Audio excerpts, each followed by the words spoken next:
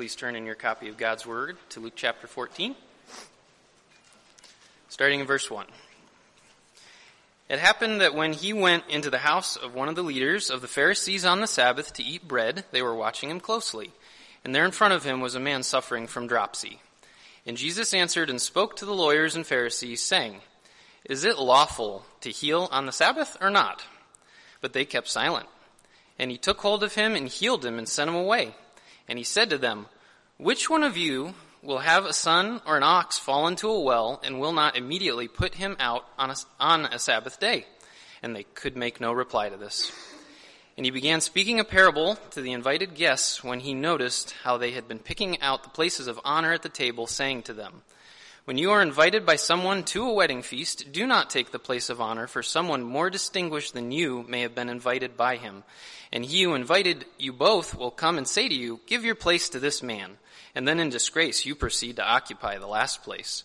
But when you are invited, go and recline at that last place, so that when the one who has invited you comes, he may say to you, 'Friend, move up higher.'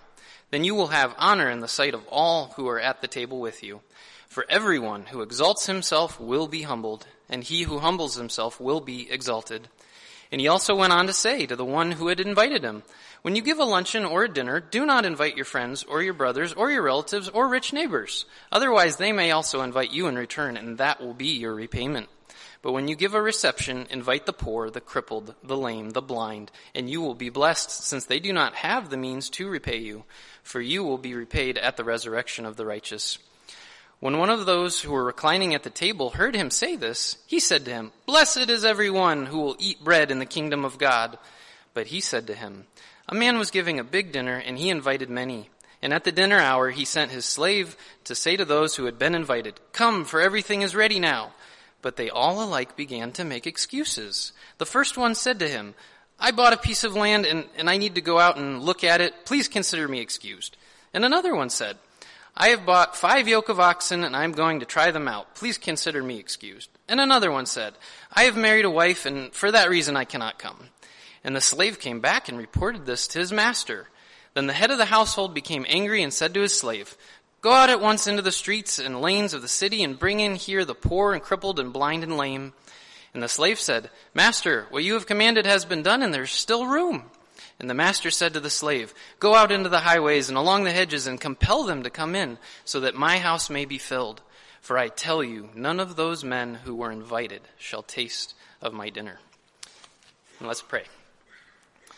Heavenly Father, thank you for your word here as recorded by Luke in chapter 14. I pray that your Spirit in us would open the eyes of our heart, as the Scripture says, and we would be ready and willing to hear what truth you have for us. We thank you for the blessing of having so many copies of your word in our lives, and I pray that we would be impacted by its authority today. I pray this in the authority of Jesus' name. Amen. And please. Thank you, Spencer.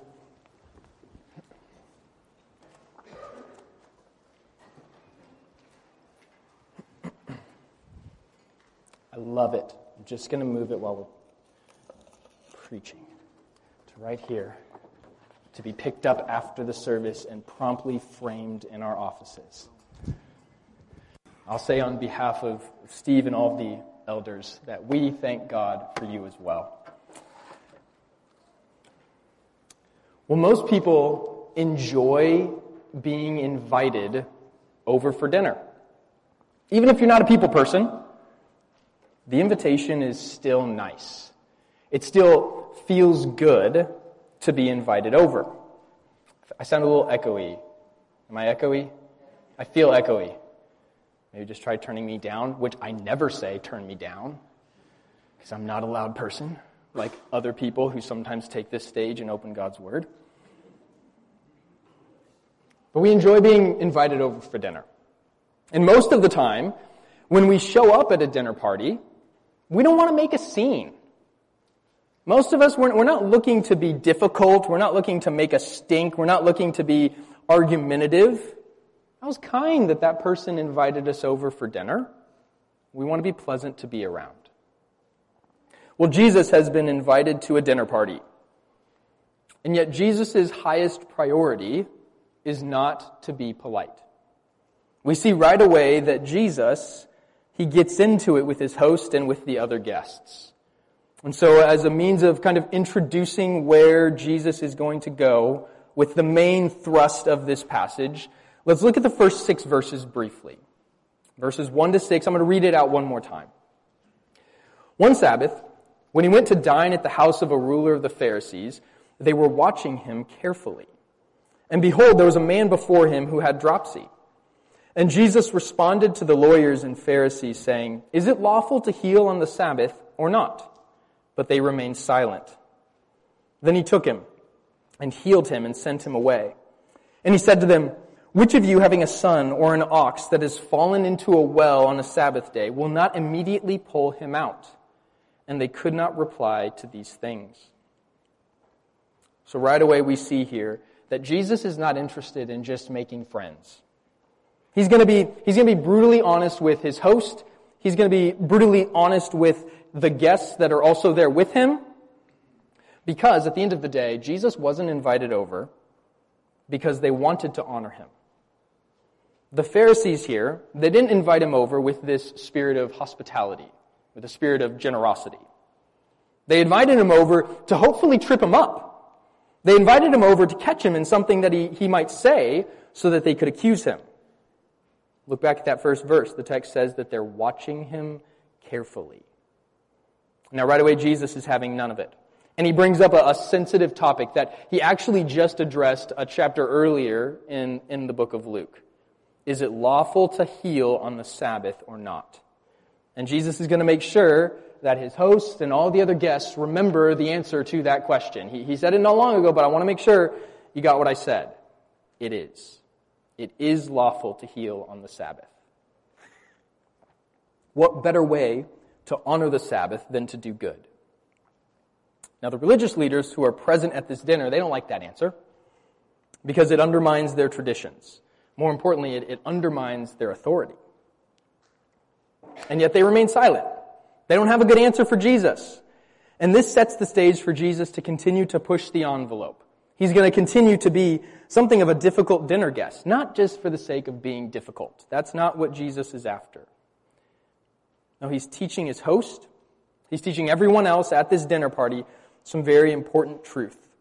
He's going to explain what the kingdom of God is like. Or more specifically, he's going to explain what the people in the kingdom of God are like. This is dinner party etiquette in the kingdom of God. 3 characteristics that are true of people in God's kingdom. And so the first characteristic is this. People in God's kingdom, they are filled with humility and not pride. So let's look at verses 7 to 11 together. Now he told a parable to those who were invited, when he noticed how they chose the places of honor, saying to them, "When you are invited by someone to a wedding feast, do not sit down in a place of honor, lest someone more distinguished than you be invited by him. And he who invited you both will come and say to you, 'Give your place to this person.' And then you will begin with shame to take the lowest place. But when you are invited, go and sit in the lowest place, so that when your host comes, he may say to you, 'Friend, move up higher.' Then you will be honored in the presence of all who sit at table with you. For everyone who exalts himself will be humbled, and he who humbles himself will be exalted." If you've ever been to a baseball game, you probably know that more often than not, the stadium has seats that are empty. It's not full. Right now, we're in the playoffs. Most of the stadiums are pretty full. But if you just went to like a random Detroit Tigers game, nothing against the Tigers. If you went to a random Detroit Tigers game on like a Wednesday afternoon, I've done it, it's not full. It is not at all full. Plenty of seats. And it never fails that someone gets a bright idea. I know I'm in row 88, but like look at row 8 up there. That's so close to the field. I got a better view of everything. Maybe I can get an autograph from a player. But who are we getting from the Tigers? Sorry, getting off that. Maybe I could catch a ball. Like, I'm going to move up closer. I'm going to go to row 8. And so they do. They give in to the temptation. They move down to the lower section. Only problem is they didn't pay for row 8. They paid for row 88. And there is a big difference between row 8 and row 88 in terms of cost. But people still do it. Maybe you're one of them. And if you are, then you also know what happens to people who do this. They often get caught. There are ushers stationed all over the ballpark, and they're watching, always watching. And I've seen it happen. Someone moves from row 88 to row 8, and the next thing you know, the usher is right there kindly asking, "Can I see your ticket?" And that person produces their ticket, and then they take the walk of shame back to their seats. And all of us who are major rule followers are like, "Serves you right, get back to your seat." They didn't deserve to sit in those seats. They didn't pay for those seats. Well, it's a similar principle here in Luke 14. People are sitting in seats that they didn't deserve to sit in. And they're risking being humiliated if they are asked to move. Just like the usher who's coming to the folks in row 8 and having them move back to row 88. It's embarrassing. Now, in Jesus' day, people had special places that they would sit at when invited to meals. And those special places, they represented who was highly respected. They represented who was esteemed, who was honored in society. Where you sat said a lot about your social status in society. And so Jesus is, in one sense, he's being very practical here. Don't sit where you might be told to move. That's embarrassing. You don't want that to happen. But he's saying much more.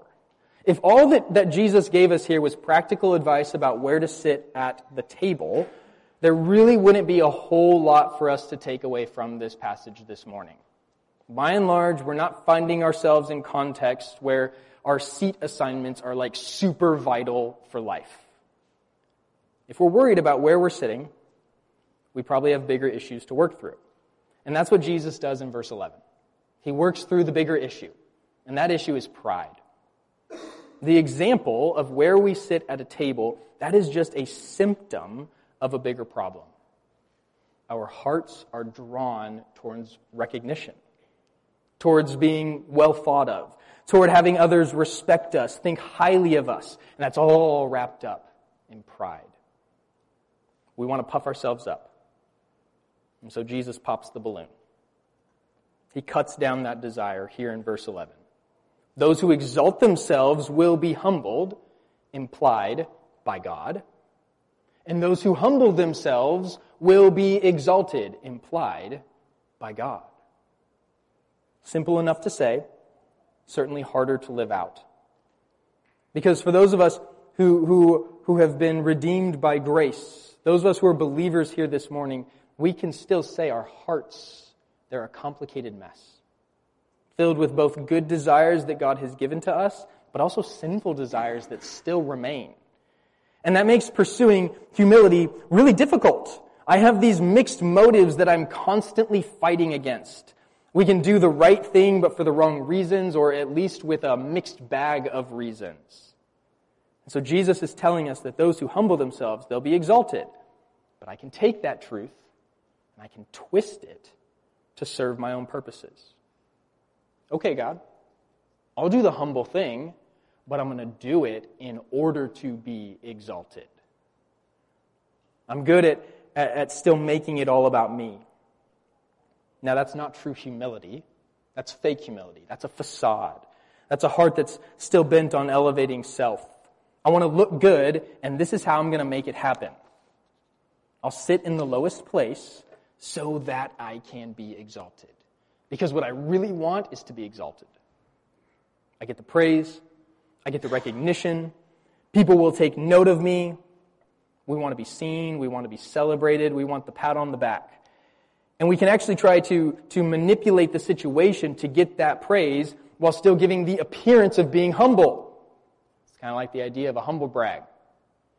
I don't just outright brag about myself. I say something that sounds really humble, but at the end of the day, it's really just a way to make myself look good. So it is true that the humble will be exalted. But we have to fight the temptation to be humble simply so that we can get exalted. Because here's the real kicker. We actually saw this a few weeks ago. We talked about how God sees our hearts. He sees our hearts this morning as well. God knows He knows true humility from fake humility. You can't trick God. Side note, I like to type out my sermons, manuscripted. I write a lot of what I'm going to say. I typed out, "You can't trick God," using Google Documents. "Can" was then underlined with a squiggly line, blue squiggly line. Google told me I was grammatically incorrect and suggested I change from "can trick God" to "can't." Even Google knows you can't trick God. I wrote, "You can trick God." I was like, oh, whoops. And Google, you know this too. You can't trick God. I've heard things where like Google does weird stuff if you type in Jesus' name. I'm just saying, Google did some good weird stuff when I typed in, "You can trick God." Told me, no, you can't. Those who do things that look humble or say things that make them sound humble but really just want to elevate themselves, that's not the people that are elevated by God. Only those who are truly humble will be exalted. So work hard to kill your pride. Don't assume that you deserve the place of honor. Don't assume you deserve to be exalted, because those who are truly humble know. Those who are truly humble understand that they don't deserve any of that praise, that they don't deserve any of that recognition, any honor, any exaltation, any of that. That is a gift from an incredibly gracious God given to sinful, weak, fragile creatures, and it is all for His glory. So when we truly know ourselves in our sinful state, and when we see ourselves for who we are apart from Christ, we will absolutely run to the lowest place. And then we're going to be shocked when God says, "Friend, move up higher." Me? Are you crazy? Have you seen my heart? Have you seen who I am apart from you? I am a wretch. I was hell-bent on living for myself before you gave me a new heart. I don't deserve this place. I do not deserve to sit here. Then you look at that place of honor that God is inviting you to. You look at that place of honor, and you see Christ seated in the heavenly places, totally deserving of that seat. No doubt at all, Jesus, that is exactly where you should be sitting. And yet in His incredible, unfathomable grace, God seats you there with Him. Jesus is saying, you will be exalted as Christ is. But we're exalted because He has bought us with His blood, and He has made us worthy of that honor. So live humbly now. And remember the truth of the gospel. To keep yourself from getting puffed up, to keep yourself from manipulating the situation and pretending to be humble so that you can be exalted. Don't go down that path. Remember the gospel. Remember who really deserves exaltation, and then live humbly before Him. So that's the first characteristic of people in the kingdom of God. They are filled with humility, not pride. Let's look at the second characteristic together. Those who are in the kingdom of God, they are selfless and not greedy for gain. They are selfless and not greedy for gain. We'll begin reading in verse 12. He said also to the man who had invited him, "When you give a dinner or a banquet, do not invite your friends or your brothers or your relatives or rich neighbors, lest they also invite you in return and you are repaid. But when you give a feast, invite the poor, the crippled, the lame, the blind, and you will be blessed, because they cannot repay you, for you will be repaid at the resurrection of the just."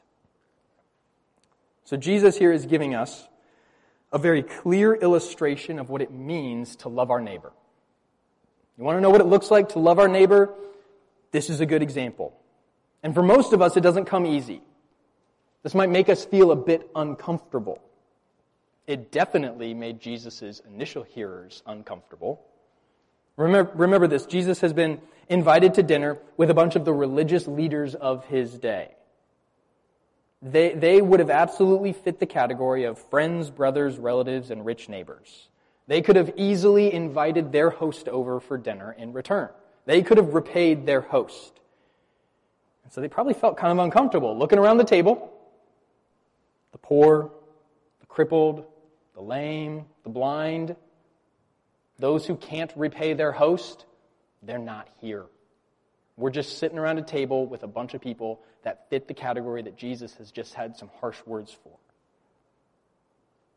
There's probably an uncomfortable tension in the room. I mean, look at verse 15. This man kind of blurts this out. When one of those who reclined at table with him heard these things, he said to him, "Blessed is everyone who will eat bread in the kingdom of God." See, that man was uncomfortable. He didn't like this comparison that was happening between those who could repay and those who couldn't. And so he just lumped everybody together. I mean, everybody's blessed though, right? Jesus, everybody, right? Not just those who invite the ones that can't repay them, but even the people like me who I basically just invite people over to make myself look good. I'm blessed too, right? Isn't that happening? This guy doesn't want to think about who or what he prioritizes in life.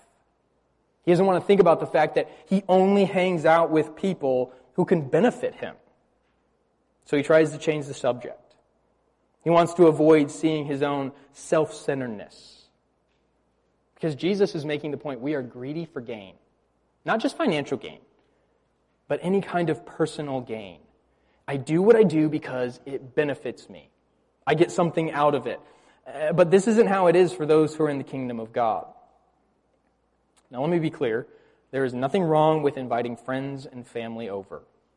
It is not somehow inherently sinful to hang out with people that you know and love, and those people may very well invite you over. If that was inherently sinful, I've been living a very sinful life. At the same time, it is also possible for us to be sinfully selfish even when we hang out with those that society has deemed lowly or insignificant. We can still be doing it for the wrong reasons. Jesus said that in Matthew 6:2. Thus, when you give to the needy, sound no trumpet before you, as the hypocrites do in the synagogues and in the streets, that they may be praised by others. Truly I say to you, they have received their reward.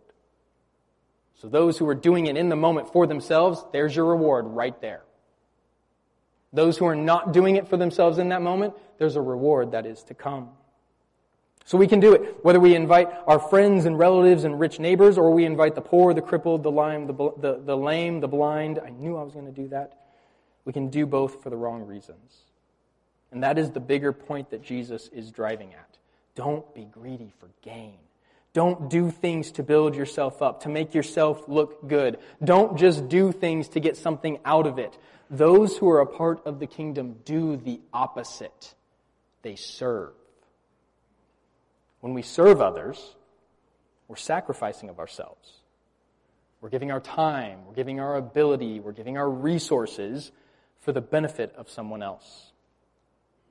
And so if we make decisions that are based on how much something or someone benefits us, we don't really get what it means to be a Christian. And we don't really understand who Jesus is. He himself said, the Son of Man came, that's him, the Son of Man came not to be served, but to serve and to give his life as a ransom for many. Jesus wasn't concerned about his own personal benefit as he set his face toward Jerusalem. Jesus wasn't concerned about his own personal benefit when he set out as he journeyed toward the cross.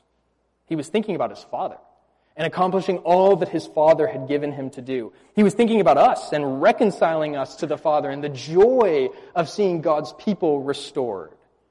He was giving of himself for the sake of others. And so this is a call for us in the kingdom of God to be selfless and not to be greedy for gain. That's the second characteristic of those in the kingdom. And now let's look at the third. Those who are in the kingdom, they have their priorities straight, and they aren't too busy for God. Let's read verses 15 to 24 again. When one of those who reclined at table with him heard these things, he said to him, "Blessed is everyone who will eat bread in the kingdom of God." But he said to him, "A man once gave a great banquet and invited many. And at the time for the banquet, he sent his servant to say to those who had been invited, 'Come, for everything is now ready.' But they all alike began to make excuses. The first said to him, I have bought a field, and I must go out and see it. Please, have me excused. And another said, I have bought 5 yoke of oxen, and I go to examine them. Please, have me excused. And another said, I have married a wife, and therefore I cannot come. So the servant came and reported these things to his master. Then the master of the house became angry and said to his servant, Go out quickly to the streets and lanes of the city, and bring in the poor, and crippled, and blind, and lame. And the servant said, Sir, what you have commanded has been done, and still there is room. And the master said to the servant, Go out to the highways and hedges, and compel people to come in, that my house may be filled. For I tell you, none of those men who were invited shall taste my banquet. So Jesus tells this parable about this man who gave this great banquet. And he invited a bunch of people to attend. Now, the way that Jesus tells this parable, it seems that he sent out invitations ahead of time. Makes sense? That's how we do it in our culture. We send out an invitation so people save the date. They know, I'm going to go do this on this day. So all of those who were invited, they knew that there was this banquet that they had been invited to.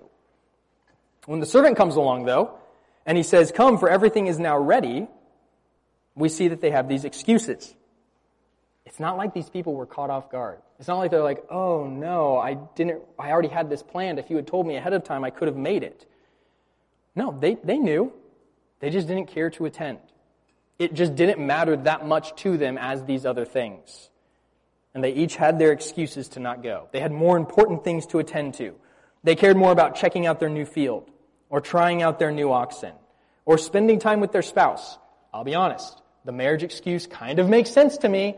I can't imagine, after Casey and I got married, somebody inviting me over and me being like, Casey, no honeymoon right now, we got dinner to go to. Can't imagine that. That would not go well, but that just goes to show how important this banquet was. It was important enough to be like, hey, we just got married, that's cool, we need to go to this banquet. We got to be there. Do you know who's throwing this banquet? We have to be there. Everyone invited absolutely should come. The master expected everyone to be there. And when they weren't there, because they had all made these excuses, some lousy excuses, the master gets angry, and he says to his servant, Go and get those who would be considered unworthy to attend my banquet. Go get them, bring them in. Those who would never be invited to an important event like this, welcome them in. The poor, the crippled, the blind, the lame. Sound like anybody Jesus has already talked about in this passage? They were all invited, and did you hear it? None of them made excuses in the text. No excuses there. They were not going to miss this banquet for anything. They had their priorities straight. And then after they came, there was still room. So the master invited more people until his house was full. Now, we're not told the exact occasion for the banquet, but clearly the master wanted as many people as possible to share in it as could. And so he made sure to fill his house with people who actually wanted to be there, people who weren't too busy for him. They had their priorities straight. Now, Jesus doesn't come out and say it, but the message is clear. Remember the words that the man said in verse 15, Blessed is everyone who will eat bread in the kingdom of God. And Jesus, he's affirming this man's words, these words, but with one very significant caveat. Not everyone that you would expect to be in the kingdom will actually be in the kingdom. From the parable, you would have expected the original guests to attend. They had their priorities backwards, so they weren't there at the banquet. And from the parable, you wouldn't have expected the social outcasts, those deemed unworthy to have been in attendance. And yet they were the very ones who were there. Those in the kingdom absolutely are blessed.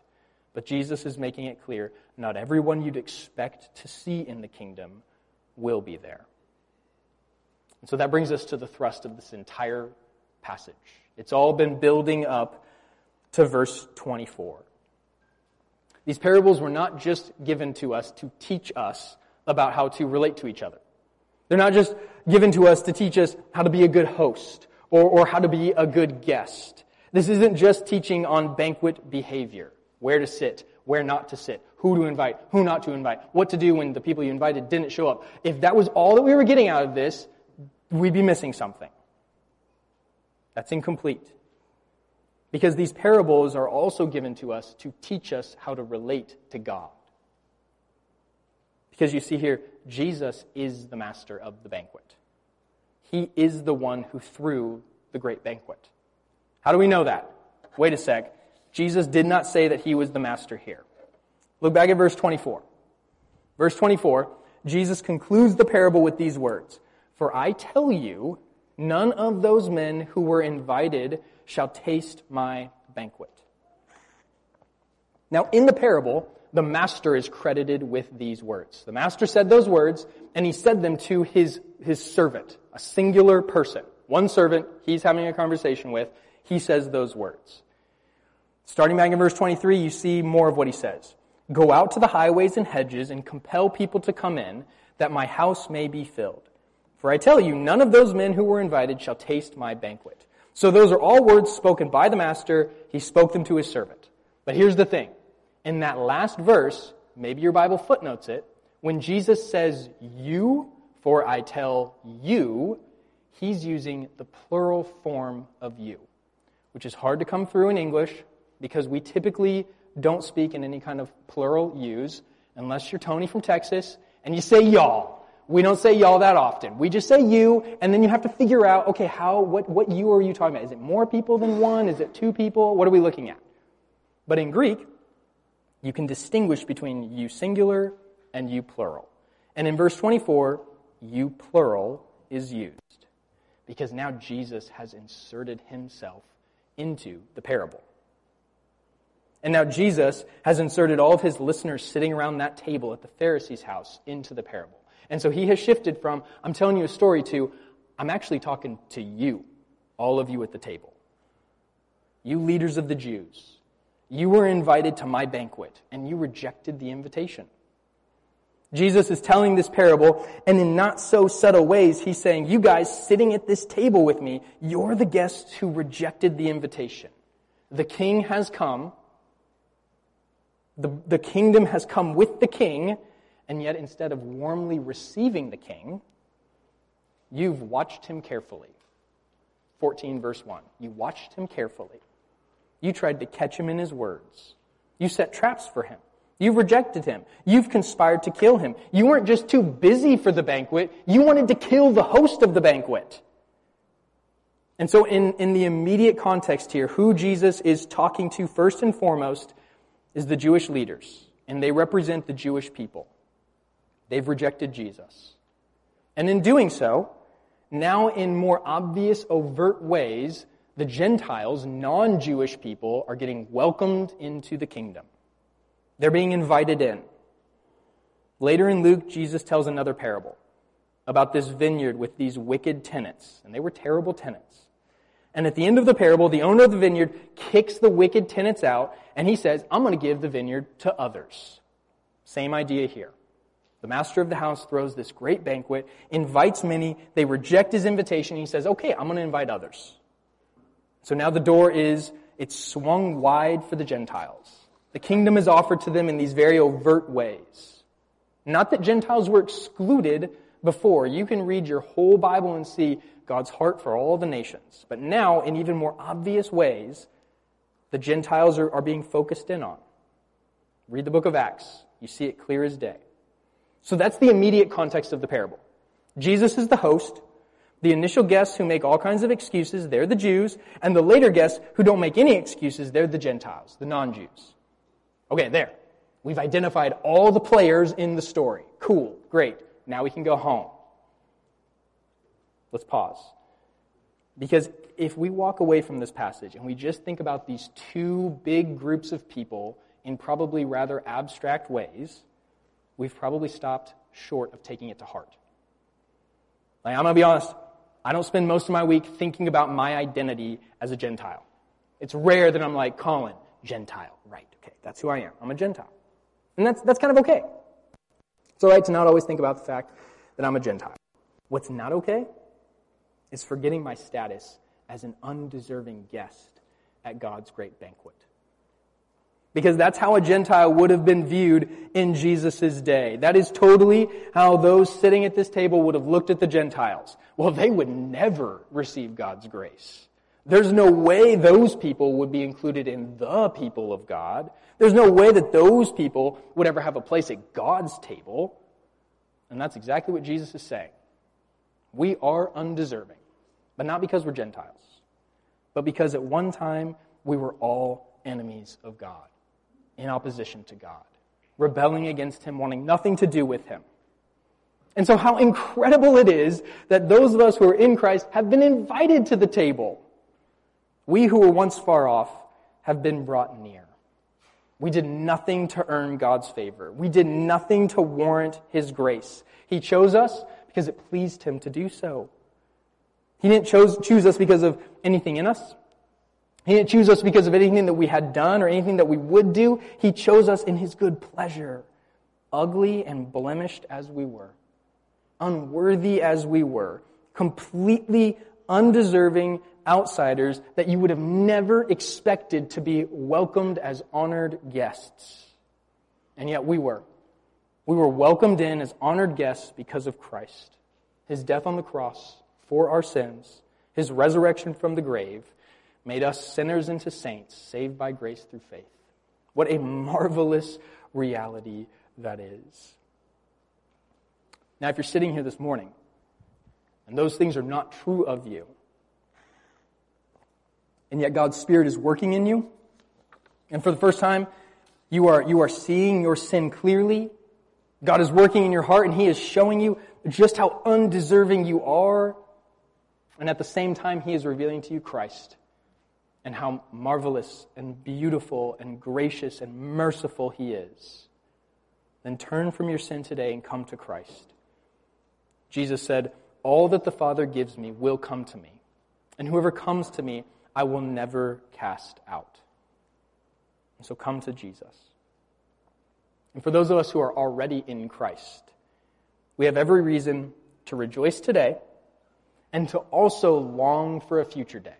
So we've been given reason to rejoice. I hope we've seen that already. If Jesus Christ has made you His own, if by grace through faith you have been saved from your sin, you are already in God's kingdom. You are a citizen of that kingdom. You are seated at the table of God's great banquet. An invited guest, as crazy as that may be, you're invited in. We rejoice in that right here, right now.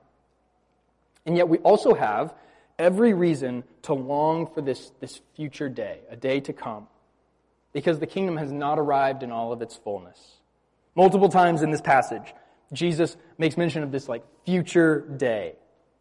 Remember what He said in verse 11. Those who exalt themselves will be humbled, and those who humble themselves will be exalted. That exalting, it hasn't happened yet. We're still waiting for the day when God is going to make all things right, when He's going to set the record straight, and when His people will be rewarded for their faithfulness. And then remember when Jesus said back in verses 13 and 14 to invite to dinner those who can't repay you, to love those who can't love you back, to serve those who can't serve you in return. He said that there is a great reward at the resurrection of the just. So there absolutely is this still future reality about the kingdom of God. And so we eagerly await that day when we are going to enjoy God's presence forever, when we're going to see Him face to face, and all of the riches of our eternal inheritance that will be there. And our greatest inheritance of all is going to be God Himself. That is a day that we get to look forward to. That is a day that right now we can rejoice in as we anticipate. That's why we do things even as we take communion. We consider, I am, in one sense, seated at the table, and yet there's a day that will come when it will be even bigger and even better than right now. And so let's live as those who are in the kingdom. Let's be kingdom-minded in that way because of what Jesus has done to make us welcomed guests at God's table. Let's pray together. Father God, we are humbled at the thought that you would welcome us to your feast, that you would bring us in. We see in our sin how dirty we are. We see our filth. We see that we are like the one who's in the miry clay.